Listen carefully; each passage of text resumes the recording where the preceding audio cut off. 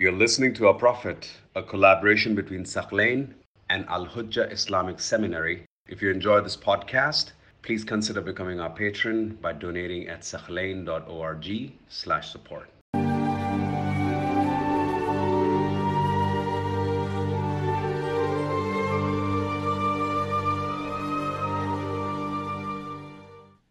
Now, they also mention that when Umar became Muslim, he came next to the Prophet ﷺ. The Prophet was praying and he was reading the Holy Quran. And then he read this verse, وَمَا كُنْتَ تَتْلُو مِنْ قَبْلِهِ مِنْ كِتَابٍ وَلَا تَخُطُّهُ بِيَمِينِكَ.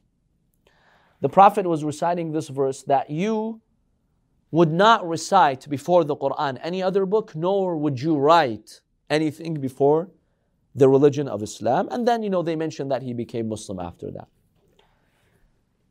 Now, because this verse talks about the Prophet not reading and writing, let us briefly discuss this very fundamental point. Was the Prophet illiterate or not? You've commonly heard that the Prophet is what? Illiterate. And other schools of thought, not all of them, let's be fair to them, not all Sunnis. There are some Sunni scholars who don't believe in that. But the majority of Sunni scholars believe that the Messenger of God was illiterate. And he is Ummi, yes, that's what they say. So, the Shia are pretty unanimous that the Prophet, of course, he never practiced reading or writing. That's not something we're contesting over here. But did he know how to read and write? Was he illiterate in that sense? That if you were to show him something, he couldn't make sense of it. Or if he really wanted to write something, he couldn't. Is that the case or no? There are a number of arguments made. One of them is this verse in question. Allah subhanahu wa ta'ala clearly states that before the Quran, you did not read any book, neither did you write anything with your right arm. That's one argument they've used. Another argument is Ummi. Allah subhanahu wa ta'ala describes the Prophet as being Ummi. And supposedly that means unlettered or illiterate. So how do we respond to that? First of all, the word Ummi in Arabic has a number of meanings. One meaning is the one who is attributed to al-Qura. One of the names of Mecca is what? al-Qura, the mother of villages, because it was central in Arabia. So one of the names of Mecca was al-Qura. If you came from Mecca, you were born in Mecca, Mecca was your hometown, people would call you what? Ummi. Right? Like Arabi, Irani, Iraqi, you have that ya in Arabic. Ummi means you come from where? al-Qura. So Al-Imam al-Sadiq alayhi salam, in one hadith, he says that's the meaning of Ummi. When Allah says that He sent a prophet who's Ummi, Allah's not saying He sent a prophet who's unlettered. Yes, one of the meanings of Ummi can be illiterate, but Allah is not using that meaning over here. He's using the meaning that this messenger comes from what? From al-Qura. So that is one of the meanings of Ummi. There are some other meanings of Ummi also, which means that the Prophet ﷺ came from a village or a country that did not receive a divine book. So we can consider the Meccans to be Ummi in the sense that they did not have a divine book like the Jews and Christians had. So Allah is saying, I'm sending a book to a prophet who comes from a place that does not have a divine book. That's another meaning of Ummi. So this is another meaning that we have. What about that verse which says, you, O messenger, you never read any book before and never did you write anything with your right hand? Does this indicate the Prophet was illiterate? There's no indication in the verse that he did not know how to read and write. The verse is only negating what? The fact that he practiced reading and writing. That's why. So Allah subhanahu wa ta'ala is telling the people, look at the mu'jiza of the Quran, the miracle. This is a man who never learned anything from anyone. He never read a book. He never wrote. So don't accuse him of writing because he never actually wrote. But it's not negating the fact that he does not know how to read and write.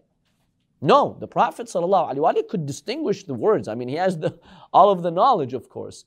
And he could write if he wanted, but he did not write deliberately, so they don't accuse him of writing the Quran and authoring the Quran. So there is no proof in the Quran that the Prophet was illiterate or unlettered. The word itself shows did not and could not are two different things. So Allah could have said... Yeah, Allah is not saying he could not. He just says he didn't. You did not read, nor did you write. That's all. It does not say you cannot read or cannot write. Yes. Isn't this explanation another proof that prophets are prophets from birth? Otherwise, up until 40, Rasulullah could have forgotten and made the mistake and just written something. And then afterwards, when he's trying to make the claim that he's... So he was guided by Allah from birth not to write, not to practice writing and reading, so no one accuses him. And that could be a proof that prophets from the day they're born, they're guided by Allah subhanahu wa ta'ala, and that they have a level of prophethood. Yes, that's a good argument over there. So we believe that the Prophet sallallahu alaihi wasallam could actually read and write. In fact, in Hudaybiyah, when they were making that treaty, the Prophet looked at that treaty. He read what the contents of that treaty, and they objected to the title Messenger of God. We'll examine that in the future. And the Prophet sallallahu alaihi wasallam had that omitted, and he just said, okay, Muhammad, not the Messenger of God, because the pagans objected to that. Yes. So the letters that the Prophet wrote, basically what is understood historically is that he had someone write it for them. So it was on his behalf. But some do believe that the Prophet, after Islam and after Allah proved to the world that this was a miracle, he did write. Some believe that, in fact, the Treaty of Hudaybiyah, he did write it. Or when he was on his deathbed, 3 days before he passed away, and he said, bring me a piece of paper and pen, so I'll write for you a will, such that you'll never go astray. Many take it to mean, I'll dictate to you. But some of them said, no, he wanted to write it with his own handwriting. So there's a disagreement among scholars whether he actually wrote or not. Before Bi'thah, he definitely didn't. After Bi'thah, there's disagreement. Some say he did, some say he didn't. Now here's an interesting question. If the Prophet ﷺ could write, and he would have written for us all those hadiths, wouldn't that have been so much better for us? We have hadiths authored by the Prophet himself. No disagreements, look at the chain, don't look at the chain, who fabricated, who didn't. We have a book from the Prophet and he gave it to humanity and this whole dispute. Why didn't Allah allow the Prophet or any of the Imams of Ahlul Bayt to write books of hadith for us? Now the Prophet, let's say, okay, there was a concern, let's not accuse him of writing the Quran. What about the Imams? Why don't we have books authored by the Imams who knew how to write, obviously? Why didn't Al-Imam al-Sadiq alayhi salam, who taught 4,000 students at once in that Islamic university, why didn't he write a book for us? And he would have saved us so much trouble to figure out which hadith is correct and which is not. There are a number of reasons, aside from Allah wanting to test us, of course. Number one, you think if the Imam would have written a book for us, there would not have been fabrications? Oh, believe that so many people in history would have, gotten a hold of that book and inserted hadiths in it, and that's it. This is the book of Imam al-Sadiq. Now we'll take it for granted, and God knows how many fabricated hadiths would have been inserted. Number two, remember the Imams of Ahlul Bayt, because they represented the truth, oftentimes they were in taqiyya, meaning they did not publicly declare everything to everyone. If you have a book and it contains everything, imagine what the government is going to do. You Shias, you have these beliefs, we're going to massacre all of you. But when it's verbal, it's difficult to keep track of it. And remember, back then there weren't any recorders, right? To go and prove that the Shia or the Imam said any of this. So this would have come with a number of consequences for the Shia. They would have been eradicated had the governments gotten a hold of that copy. Number three, the Imams of Ahlul Bayt want us to use our intellect to arrive at the truth. If the Imam has all the laws for us in a book, who would become a scholar? Why should I go and become a scholar when I have all the laws over here given to me? But once you don't have a book, this compelled Shia scholars in history to go and become scholars. And the Imam wanted, in the era of occultation, to have our scholars as pillars. To get them to be scholars, they did not leave a book behind. So you have to go and do research to find out what the Imam said. It's not given to you on a golden platter. Otherwise, you'd have no marji', no scholar, nothing. Would just be parrots who just read laws, not even understanding them. Because, hey, why should I go and investigate when the hadith here and the Imam is mentioning the law itself in the book? But once you do research, you start developing depth in religion. Because that's what research does. Yes.